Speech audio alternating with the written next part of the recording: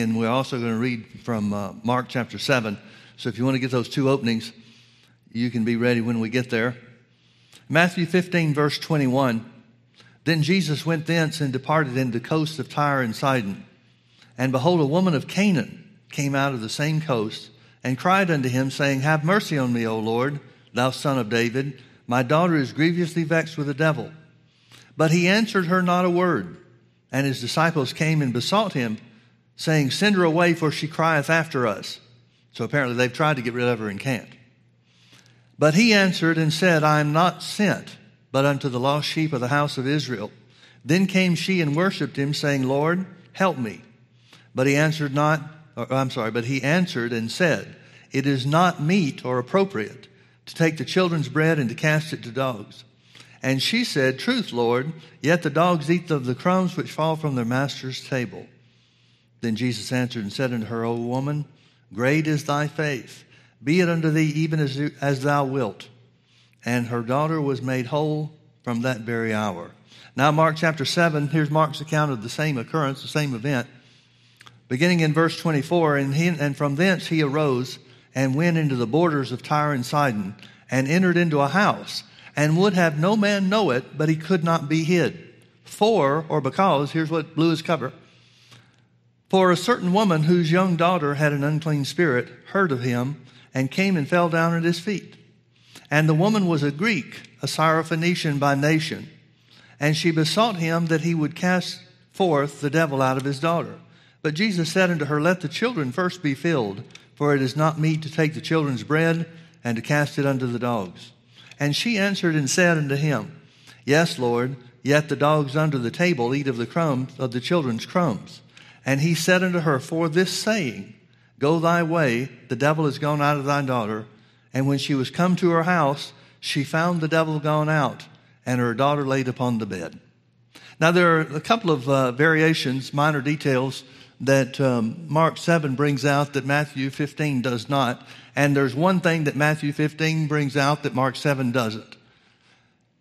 Mark 7 leaves out the part where Jesus answered her not a word, and then Matthew tells us that she came and worshiped him. Another thing that's interesting about this to me is that this woman was identified as great faith. There's only two times in Jesus' ministry where he came across somebody and identified their faith as great faith. And both of those were outside of the boundaries of Israel. I don't mean the geographic boundaries, but I mean neither of the two people that Jesus credited for great faith was a descendant of Abraham. One place over in Matthew chapter 8, Jesus remarked at the centurion's faith, and he said, I've not found this kind of faith, no, not in Israel. It implies, you judge this for yourself, but it implies to me that he was looking for or expecting that kind of faith among the children of Abraham, but he never found it. Now, the one thing I liked about this, there's a lot of things I like about this, but one of the main things that jumps out at me about this story is how that the woman would not be talked out of her daughter's deliverance. Contrast that with the people nowadays in the modern day church, modern day Christians, who allow the least little thing, whether it's a symptom, whether it's a pain in their body, whether it's a church doctrine, or whatever it might be. They allow so many things to talk them out of the truth of the word. They allow so many things to talk them out of taking the word personally. Now, I hope you understand what I mean by that phrase. The Bible will never do you any good unless you take it personally. There's no such thing as generic faith for God to do whatever he wants to do. It has to be taken hold of individually. It has to be received purposefully, individually, for it to bring about the results that God says that it will bring. And that's what this woman did. She built her case on his word. Now, I want you to notice something. She does not come to him talking about the law of Moses. She does not come to him saying, I know about Isaiah's prophecy about you, or Jeremiah, or Ezekiel, or any of the others. She's outside of the descendants or the lineage of Abraham. She makes no bones about that. But even though Jesus explains, Mark 7 brings out a little bit better explanation than Matthew 15 does. In Matthew 15, it says it's not right or appropriate to take the children's bread and cast it to dogs. Now, folks, a lot of people get up in arms about racism in the church today. You want to find a racist group of people, the ones that Jesus ministered to, the ones that became the church. And this whole idea or concept about Gentiles being the children of God and everybody else being dogs, Jews being the children of God or the people of God, and everybody else in the Gentile world as being dogs, that continued for decades after people were born again, decades after the church began. And here Jesus is simply saying, I'm sent first to Israel and the people of Israel, the descendants of Abraham. That's who the blessing belongs to. The blessing of Abraham belongs to his descendants. But she didn't even take that as a good reason to not have her daughter delivered. She kept going even beyond that. And now what does this tell us? We know that she got what she came for. We know that her daughter was delivered from the very hour that Jesus spoke the word. How did she get those results? How did she get that kind of results? See, folks, if people in Jesus' day could have great faith, how much more should we have with a greater knowledge of the word than she had? Now, there's not a lot that we know that she believed. We do see her calling Jesus the Son of David, calling for mercy, have mercy on me, thou Son of David. That phrase, Son of David, is always a messianic term. Otherwise, there's no benefit to being a son of David. David was a descendant of Abraham. The blessing belongs to the children of Abraham, not the children of David. So when somebody identified Jesus as the Son of David, they're referring back to the prophecy, and it's well known. It's not just well known among the Jews. It was well known among the people of Canaan. And the prophecy very simply was that the Messiah would come from the lineage of David. So anytime you see somebody in Jesus' ministry identifying him as the Son of David, they're simply saying, I know you're the Messiah. Well, how did she know? How did she know? We don't know of anything about the woman except that she heard that Jesus was in that area. And Jesus wasn't in that area to minister. Mark 7 brings out very clearly that Jesus was trying to give his disciples and his followers a break, which we all need from time to time. But she found out about it. And she blew his cover big time. After the woman got what she wanted, she must have published it so widely that Jesus wasn't able to stay hidden any longer in the place that he was. So here's a woman that builds her case on the word. Jesus first didn't answer at all. And so what does she do? She falls down before him and worships him. Then he says to her, it's not right, it's not appropriate to take the children's bread and to cast it to dogs. Let me take a little side journey on this. Jesus is very simply saying that healing and deliverance belongs to the descendants of Abraham. Do you remember what Galatians 3:13 and 14 says? Galatians 3:13 says, Christ has redeemed us from the curse of the law, being made a curse for us. For it is written, cursed is everyone that hangeth on a tree. Talking about Jesus going to the cross. And verse 14 tells us why. Verse 13 tells us we're redeemed from the curse of the law. Deuteronomy 28 very clearly identifies that every sickness and every disease is a part of that curse. So Christ has redeemed us from the curse of the law. Specifically, Christ has redeemed us from spiritual death, sickness, and poverty. Verse 14 of Galatians chapter 3 tells us why. So that the blessing of Abraham,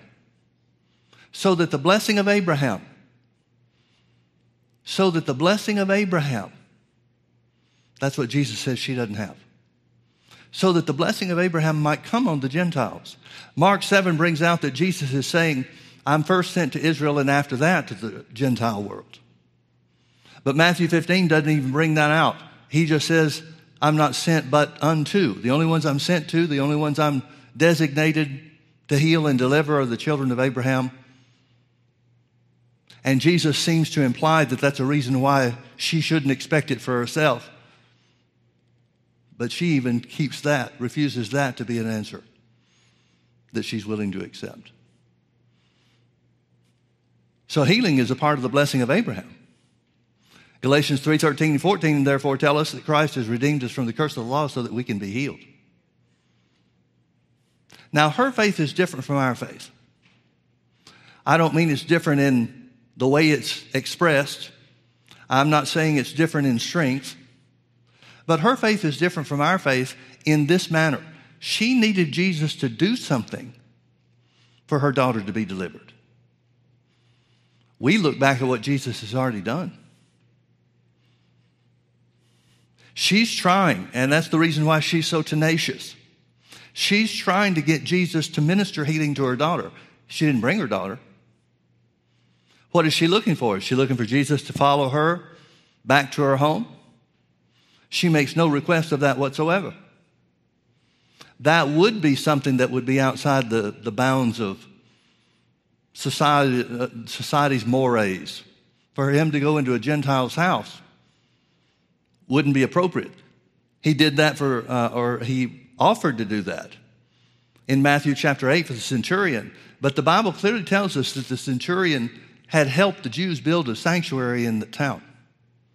You remember under the old covenant, God said to Abraham, I'll bless those that bless you and curse those that curse you. So the centurion is worthy, and one of the gospel accounts brings it out, that this centurion is worthy of any good thing that Jesus could do for him because he had been so good to the children of Israel in that town. Specifically, he had built them a sanctuary, a synagogue. So Jesus is saying very clearly, very specifically, that healing and or deliverance is a part of what belongs to the blessing of Abraham, or is a part of the blessing of Abraham that belongs to the Jews. But he's redeemed us from the curse of the law. He's redeemed us from sickness, spiritual death, and poverty, so that we, as Gentiles, could take hold of the blessing of Abraham. Not only that, but the Bible says in Hebrews 8:6 that we've got a better covenant established upon better promises. But she has to believe. The only thing that she's after, the only thing she's trying to accomplish, this is where her faith is, that the Messiah, whatever she's heard about Jesus, has convinced her. And I would guess that would be the healings and the miracles. It's convinced her that he has to be the Messiah. Now, what is the Messiah, or what good is the Messiah to her? We don't know that he has any benefit to her, or she has any expectation of any benefit to her outside of getting deliverance for her daughter. That may be as far as it goes. That may be as far as she expected. But we don't have to believe for God to do something, and this is so important because of the people nowadays, people in our present day that are looking for God to do something to affect their healing are looking in the wrong direction, and they've got their hope misplaced. God has nothing left to do to bring healing to you and me. Now, that's not to say the power of God won't be ministered in different ways, sometimes stronger, sometimes less. Because there's all kinds of variations of the way that healing is ministered and the anointing or the power of God that administers that healing or that deliverance. There's all kinds of ways that we know that the Bible identifies that Jesus ministered. But in her case, all she needs is for him to minister healing or deliverance to, in some way, his choice, not hers. Some way, somehow. And he did that by the spoken word. He said, daughter, how great is your faith? Your daughter is made whole from this hour. And she was. But we've got a more sure account. We have greater knowledge of what God has already done. And still, with greater knowledge, with the work already having been completed, Matthew 8:16-17 says that Jesus took our infirmities and bore our sicknesses, and with his stripes we were healed. That wasn't true for her. That wasn't true for her daughter. But with perfect knowledge, or more perfect knowledge, maybe that's a better way to say it, with more perfect knowledge of what Jesus has done, what's already been accomplished and what belongs to the church because of what he's done. Look at how many people allow the devil to talk them out of it belonging to them. Jesus has simply told this woman that it doesn't belong to you yet. And she wouldn't let that stop her. She didn't refer back to the law of Moses. She didn't go to the place where it talks about, but the Bible says, the Old Testament says, that the Gentiles shall trust in your name too. She didn't try to build her case on any of that. We don't have any way to know or to imagine that she would have even known those things. The disciples certainly didn't. We don't know that she was any more learned or educated than they were. It would be very uncommon for a woman to have even as much education as the disciples had, which wasn't much. You remember in Acts chapter 3 when they stood before the council, the Jewish council, same group that crucified Jesus just a couple of months before. They took knowledge of the disciples, Peter and John, that they were ignorant and unlearned men. That didn't mean they were stupid. It didn't mean they didn't have walking around sense. Although some of the stories about Peter make you wonder. It just simply means that they had no formal education or training like the Jews on the council had. But they took knowledge of them that they had been with Jesus. Folks, there's something about being with Jesus that changes you. There's something about being with Jesus that makes everything different. And this woman is tapping into that. She refuses to be denied. So even after Jesus says, well, healing and deliverance are right, healing and deliverance are from God, and that's the basis or the reason why she believes in him as the Messiah, to whatever degree that was. She won't let Jesus saying it's not your time keep her from pursuing the best for her daughter. And instead of rebuking her, instead of Jesus finally saying, look, God doesn't like you,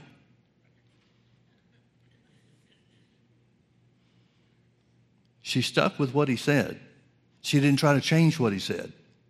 She had enough confidence that a God that would put healing and miracle power and delivering power upon Jesus for the benefit of the Jews could very, very easily help her too. She had to believe in the character and the nature and the mercy of God that would transcend the lines or the boundaries that Jesus said he was held by to minister. And Jesus, instead of rebuking her, Jesus, instead of putting her down or condemning her, Jesus said, woman, great is your faith. Great is your faith. I like how Mark says it. It says, Jesus said, for this saying, about the dogs eating the crumbs that fall from the master's table. For this saying, your daughter is made whole.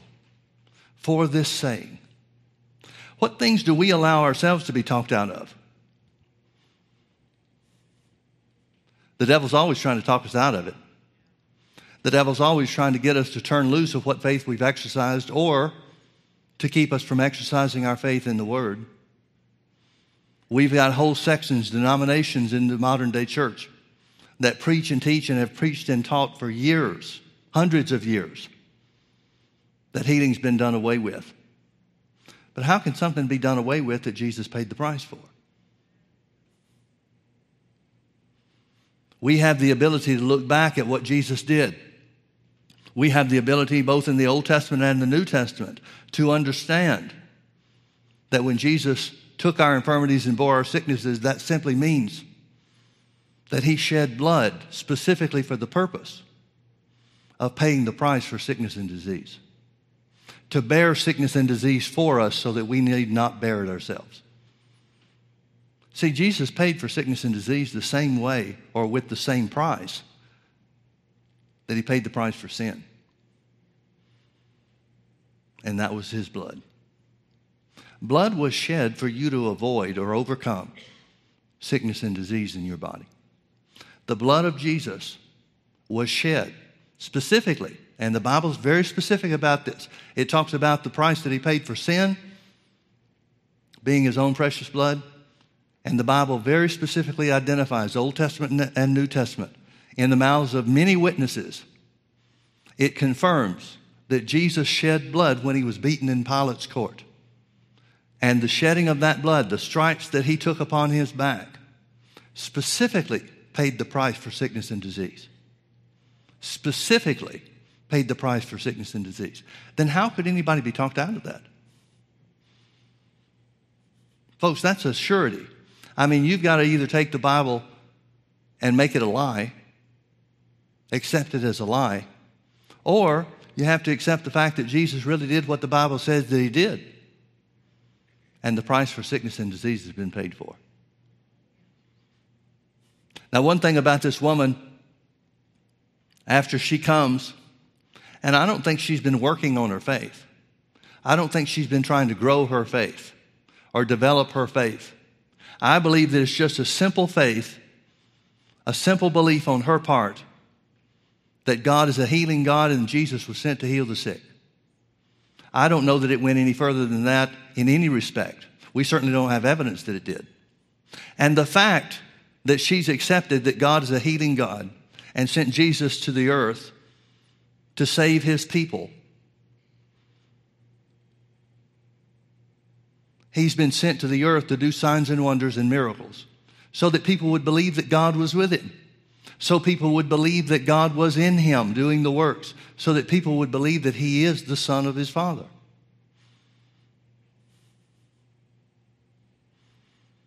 We don't know how much of that she believed.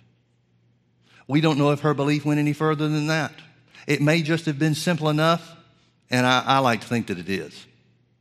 But it may have just been simple enough where she said and reasoned within herself, and she had to come to this place on her own,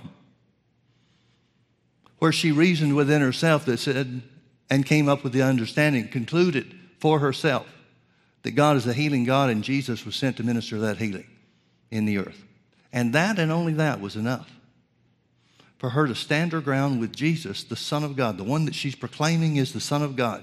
She stood face to face with Jesus and would not be denied. Now, folks, when you say things like that, some people get the idea that they're talking about, or we're talking about, or suggesting that people would be arrogant in the face of God. And I think that'd just be foolish. But there's a big difference in being arrogant and refusing to have less than what God provided.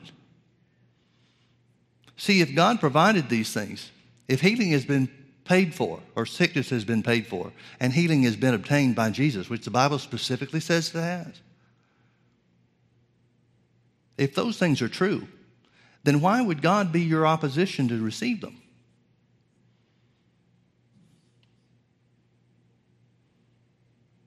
Would he be opposed to you having what Jesus paid for? The only reason Jesus paid for them is because it was his plan, God's plan. So everything that Jesus accomplished has to be the will of God for you and I to have. Now, again, people will go through mental gymnastics. Turn with me over to Isaiah 53. Rather than quoting some of this stuff, it'd probably be a good idea to have it there in front of you. In Isaiah chapter 53, and you can study this out if you want to, everybody accepts that the 53rd chapter of Isaiah is the messianic chapter. Everything about the 53rd chapter is talking about what the Messiah would do. We know the Messiah is Jesus. Everybody understands that the things that are spoken of in Isaiah 53 are the things that Jesus would accomplish according to God's plan of redemption for you and me. Let's start in verse 1. Who hath believed our report? And to whom is the arm of the Lord revealed? I want you to understand something, folks. Right out of the gate, Isaiah is speaking by the inspiration of the Holy Ghost and says not everybody's going to receive. To whom the arm of the Lord will be revealed is identified by who believes the report. He's saying it takes faith in the report. Faith in what the Word is going to reveal to us in this 53rd chapter of Isaiah and throughout the whole Word of God. Isaiah is saying it's going to take faith for the arm of the Lord or the power of God to affect these things that you're going to read about, these things that are reported, to affect a change in you, spiritually and physically. For he shall grow up before him as a tender plant and as a root out of dry ground. He has no form nor comeliness, and when we see him, there is no beauty that we should desire him. He is despised and rejected of men, a man of sorrows and acquainted with griefs. The word sorrows and griefs literally means sicknesses and pains. And I appreciate so much what the translators did in giving us the King James translation. But there's a couple of places, and this is one of them, where the translators just were not honest. Now, I'm not saying they tried to be dishonest, But they took words that were translated sickness and disease and pains and infirmities in other places and came up with the notion or the idea that Jesus redeemed us from sickness, from sorrows and griefs, which really don't mean anything. If we were left with the Bible alone without any way to check it out and do our own study, saying that Jesus redeemed us from sickness, from sorrows and griefs, not sickness, but from sorrows and griefs, what are we supposed to believe from that? And it's things like this that have kept a lot of the church ignorant. But with the advance of technology, so that even those of us who don't know much about language, and I'm certainly in that category, where we can study out and we can read it ourselves and find other places where the words are translated sickness and pains. So here it is. It says he's despised and rejected of men, a man of sorrows, pains, and acquainted with grief, sickness. Notice it talks about his connection with sickness and disease. Well, we know that he was certainly connected with sickness and disease throughout his earthly ministry. His 3 years of earthly ministry, he healed and set people free right and left. That doesn't mean that everybody that was sick in Jesus' day was healed. You remember, for example, in John chapter 5, where the man at the pool of Bethesda was healed from whatever crippling condition he had. And the Bible doesn't tell us that anybody else there was healed when Jesus went through that place. And some people will use that and say, and again, this is part of the devil trying to talk people out of what belongs to them. Some people will look at that and say, well, see, even Jesus didn't heal everybody. That's not the important point. The important point is that Jesus never turned anybody away that came for healing. He never turned away anybody that believed in the report. And the arm of the Lord, the power of God, was revealed unto everybody that came to it. In some situations, some instances, he had to tweak their faith a little bit. He had to get them believing in places or in things that they didn't believe before. But he never turned anybody away, and he never left anybody hanging. He never tried to influence somebody's faith toward receiving healing and seeing that they wouldn't do what he was instructing them to do. He never once said, well, I guess you'll just have to keep this then. He kept helping people's faith until they received. Why would it be any different for you and me? One of the things that the Holy Ghost has really dealt with me about in the last several years is where Jesus talked about what the Spirit of God would do in John 14, 15, and 16. One of the things it says that the Holy Ghost would guide us into all reality. That word reality is the word truth. He'll guide us all into all truth. And I began several years ago asking the Holy Ghost to guide me into the truth of certain areas. Guide me into the truth of healing. Guide me into the truth of the peace of God. Different things. I don't want to share the things that I have been confessing. But when I started asking God, specifically expecting the Holy Ghost to guide me into certain things, reading the word's taken on a new meaning for me. Don't get me wrong, I read it a lot before. But now it's different because I'm expecting him to be my guide. I'm expecting him to guide me into the truth of areas that I don't know, into the reality of what Jesus has accomplished for us. So again, he's despised and rejected of men, a man of pains and acquainted with sickness, and we hid, as it were, our faces from him. He was despised and we esteemed him not. Notice verse 4. Surely he has borne our griefs, sicknesses, and carried our pains. Again, those words, griefs and sorrows, mean sickness and pain. Surely. It's the only time you find the word surely in the whole chapter. Surely. And the declaration that's made surely is one of healing. Surely he hath borne our sickness and carried our pains. Yet we did esteem him stricken, smitten of God, and afflicted. In other words, people that were standing by when these things were taking place didn't understand at the time what was being done. They didn't understand Jesus was paying the price for everybody. Verse 5, what price did he pay? He was wounded for our transgressions. What does the word wounded mean? It means wounded. What's significant about wounds?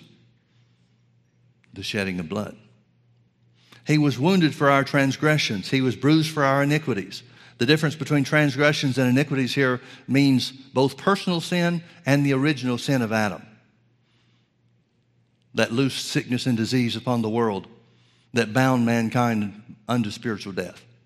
Jesus paid that price along with the individual sins, the price for individual sins for every one of us and everyone that comes to him. He was wounded for our transgressions. He was bruised for our iniquities. The chastisement of our peace was upon him, and with his stripes we are healed.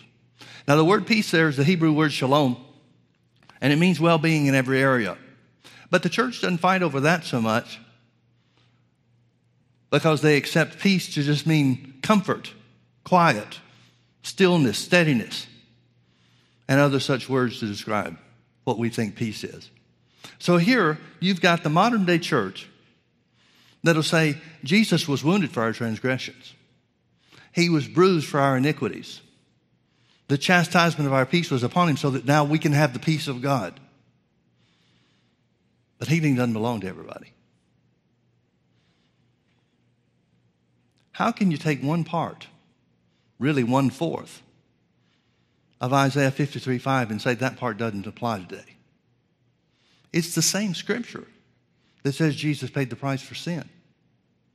It's the same scripture that tells us Jesus was our substitute, and the shedding of his blood, putting together other scriptures with this, through the shedding of his blood, we were made righteous. The price for sin was paid. How can you take healing out of that scripture? It's impossible. Now, there's two things about this that come to my mind, and that is, first and foremost, healing, or Jesus paying the price with his own blood for sickness and disease, is every bit as much a part of the redemptive work that he did as paying the price through his shed blood for sin. Every bit the same. It's not like unto it. It's not a step down from it. It's a parallel track. It's the same price for the same payment. The same sacrifice, the same substitute, but the same spiritual bondage of death. How can people think that's a side case or a sideline? See, some people will say, and some people will accept, well, yeah, God does heal. You can't be too intelligent and not recognize that. Even the simplest of folks have to recognize that God sometimes heals. But their opinion is, or their position is, but you never know what he might do. Well, that's like saying you never know if somebody will get saved if they come give their lives to Jesus. That's like saying, and that would be the same thing as preaching. Jesus paid the price for you, but you might not get it. Come to the altar and give your heart to the Lord and we'll see what happens. Nobody would preach that because nobody can get results like that. You can't let people have doubt about whether or not they're going to be saved and get them saved. Well, then why does the church try to place so much doubt in the minds of the believers for whom the price for sickness and disease was paid? Jesus commended the Syrophoenician woman because she wouldn't have accepted any of these arguments. Why should we? He was wounded for our transgressions. He was bruised for our iniquities. The chastisement of our peace was upon him, and with his stripes we were healed. All we like sheep have gone astray. We have turned everyone to his own way, and the Lord has laid on him the iniquity of us all. He was oppressed, and he was afflicted. Yet he opened not his mouth. He is brought as a lamb to the slaughter, and as a sheep before her shearers is dumb, so that he opens not his mouth. He was taken from prison and from judgment. This is talking about the price he paid in the lower part of the earth. He was taken from prison and from judgment, and who shall declare his generation? For he was cut off out of the land of the living. For the transgression of my people was he stricken. You notice that phrase, he was cut off out of the land of the living? That's a priestly term that always applies to the scapegoat. Now, on the Day of Atonement, most everybody focuses on the fact that there was a lamb that was slain and the blood was applied to the altar and taken into the Holy of Holies, the very holiest place in the temple or in the tabernacle before the temple was built. And everybody knows about the blood that was shed from the animal to cover the sins of Israel for 1 year. But if you go back and you look at what God commanded about the Day of Atonement and how things should operate, there were 2 animals, both equally without spot or blemish, that were picked from among the herds. And lots were cast between those 2. And depending on which one the lot fell on became the sacrifice, and the other became the scapegoat. Now, the scapegoat had just as much ritual in the ritual of the scapegoat and what it was supposed to signify and how it was supposed to operate was given every bit of detail that the sacrificial lamb was given. And it tells us that the priest, the high priest, as representative of all the people of Israel before God, how that he would lay his hands on the head of this goat or ram, whatever it was, and he would pronounce all the sins that Israel might have committed. There were huge lists of sins that were pronounced over this thing. And the Jews got so tedious and strained at a gnat, so to speak, about this thing, that it was a many-hour event where these curses and these sins were figuratively laid on this scapegoat. And after the scapegoat finished the cursing part of the program, then it was carried out into the wilderness and left where the judgment of God could fall on it. Whether they were eaten up by wild animals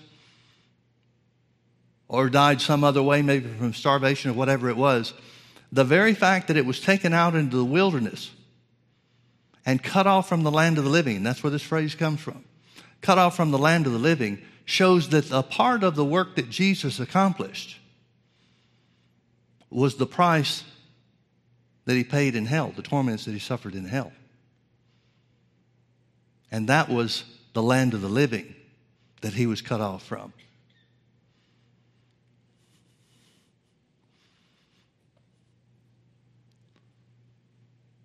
So back to verse 8. He was taken from prison and from judgment, and who shall declare his generation? For he was cut off out of the land of the living, for the transgression of my people was he stricken. And he made his grave with the wicked and with the rich in his death. The word death is in the plural. King James doesn't show it that way, but if you go look it up in the original Hebrew, it's a plural. The word is in the plural. Now, what does that mean? That means there was more than one death that he died. Well, we know of one death that he died. It's easy for us to see, and that was physical death. He physically died on the cross. Well, what other death could he die? Spiritual death. Now, what does spiritual death mean? Spiritual death means that we're separated from God. So here, Jesus, and stay with me on this, Jesus, who had the life of God within him, had no experience with sin in his flesh whatsoever. And that's why the virgin birth is so important, because it bypassed the spiritual death that passed on all men because of Adam's sin. Now, we don't know what the devil had to see or recognize about Jesus, but there was something different about it, because he was not bound by spiritual death in any form whatsoever. So if Jesus was cut off from the land of the living, and he made his grave with the rich in his deaths, then that means Jesus had to die spiritually. Now, I know some people get bent out of shape about that because they don't like to think that there was ever a point in time where Jesus lost his righteousness. But folks, if Jesus did not die spiritually, and the payment for spiritual death, which came as a result of Adam's sin and passed upon all men, if Jesus didn't pay that price by becoming or by dying spiritually himself, then there's still a price to be paid. See, somebody had to die. And I'm not talking physical death. The physical death was the easiest part of this thing for Jesus. Jesus wasn't withdrawing or pulling back his prayer in the Garden of Gethsemane. He wasn't pulling back because of the physical part of it. Jesus suffered less on the cross than the other two thieves that were crucified on his right and his left. He died quicker, which would mean shorter, at least shorter amount of time suffering. He's not pulling back from the physical part of it. He's pulling back from the spiritual part of it. He doesn't want to be separated from his Father. And he knows the torment. He knows the awful price, the judgment that he has to accept upon himself in order for the price to be paid.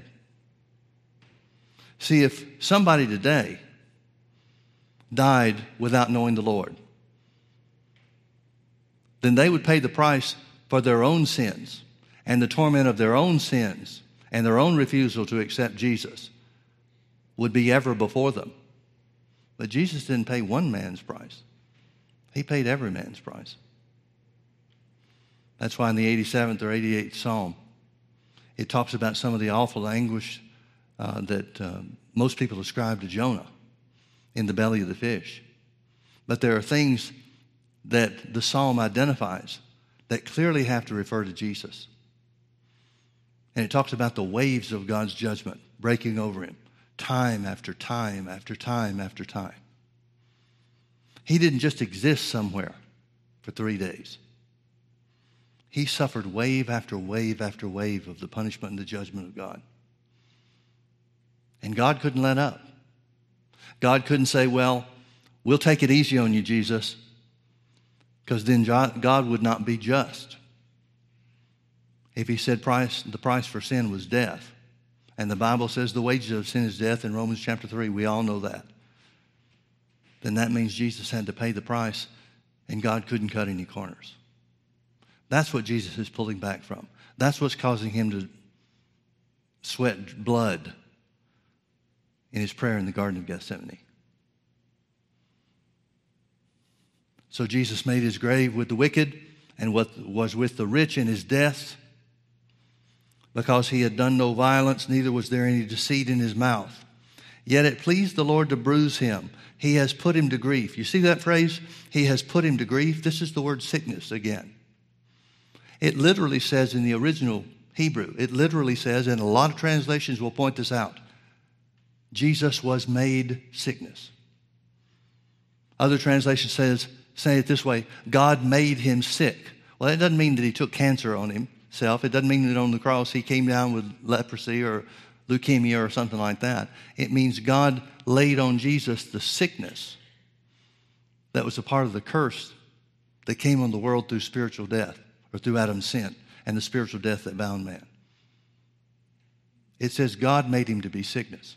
Now the parallel to that is in 2 Corinthians chapter 5, verse 21. Are you familiar with that? Do you need to look at it, or do you know what it says? Well, let me quote it and maybe you'll remember. It says, for he, God, made him, Jesus, to be sin for us, who knew no sin, that we might be made the righteousness of God in him. In other words, 2 Corinthians 5:21 says, in the same way that we were made righteous, Jesus had to be made sin. Well, we're not saying Jesus was a sinner. He never committed sin. But as our substitute, he had to be made sin. Now, when Adam was made sin, what happened to him? He died spiritually. So when Jesus was made to be sin on God's behalf as our substitute to fulfill the plan of redemption, what does that mean? That means Jesus had to die spiritually. So you've got an Old Testament account where God placed on Jesus sickness, the sickness of us all. And you've got a New Testament account where Jesus was made sin for the righteousness of us all. Jesus was just as surely made sick as he was made sin. Again, we're not talking about individual sin. We're not talking about individual sickness. We're talking about the price and the penalty, the punishment for all of mankind to be free of sin and sickness and disease. Yet it pleased the Lord to bruise him. He has put him to grief. He's made him sick. When thou shalt make his soul an offering for sin, he shall see his seed. He shall prolong his days, and the pleasure of the Lord shall prosper in his hand. It simply says when Jesus pays the price, then the church will be born and the family of God will come into being. And it was. He shall see of the travail of his soul and shall be satisfied. By his knowledge shall my righteous servant justify many, for he shall bear their iniquities. Therefore will I divide him a portion with the great, and he shall divide the spoil with the strong, because he hath poured out his soul unto death, and he was numbered with the transgressors. Hit the wrong button.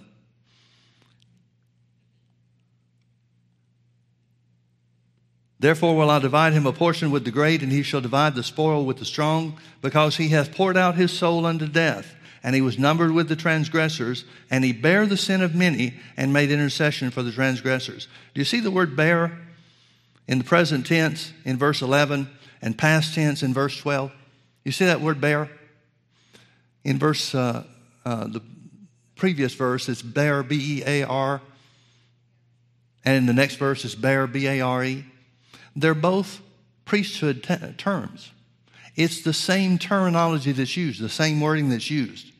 For when the scapegoat bore the sins of the people away and was cut off from the land of the living, it's the same word bear that's spoken of when it tells us about the sacrificial lamb through the shedding of its blood and the application to the altar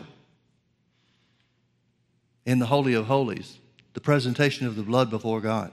It's the same word that speaks of substitutionary work. So when it says he bare our transgressions and he bare our iniquities, it means he carried them away once and for all. Once and for all. See, the woman in Matthew 15 and Mark 7, she didn't have to believe any of that. She just had to believe that Jesus could heal her if he would.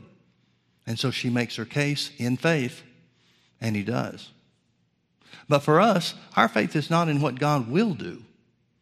Our faith is in what the Word reveals that he has done. And to believe that report or have faith in that report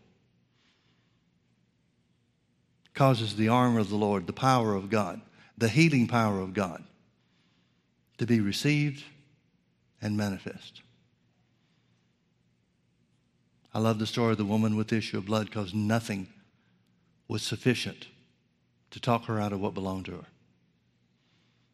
And Jesus crossed the line, the timeline, between ministering to the Jews and ministering to the Gentiles. God never was trying to hold anything back. It was just designated to be used and appropriately used for the Jews before the Gentiles. But she changed God's time clock. She refused to have less than what she knew she could have. And she refused to be talked out of it even by Jesus himself. I can't imagine the smile that was on Jesus' face when he said, "For this saying your daughter is made whole." I can't imagine, or I can only imagine, the pleasure that it brought Jesus to find somebody that was willing to believe the best about God and what Jesus would do because of God's character and God's goodness and God's mercy. And then I remember that God never changes. Jesus is the same yesterday, today, and forever. So he has the same attitude towards you and me when we refuse to be talked out of God's best. Anything less is displeasing to our Father. Amen. Let's pray. Father, we thank you for your word. We thank you that it reveals to us that Jesus specifically and definitely and purposefully bore our sicknesses and carried our pains. His blood was offered one time as an eternal sacrifice. And through his substitutionary work of bearing away spiritual death, poverty, and sickness, by his stripes, we are healed. We're not going to be someday. We are healed now. Peter, looking back to the work, says that by his stripes we were healed.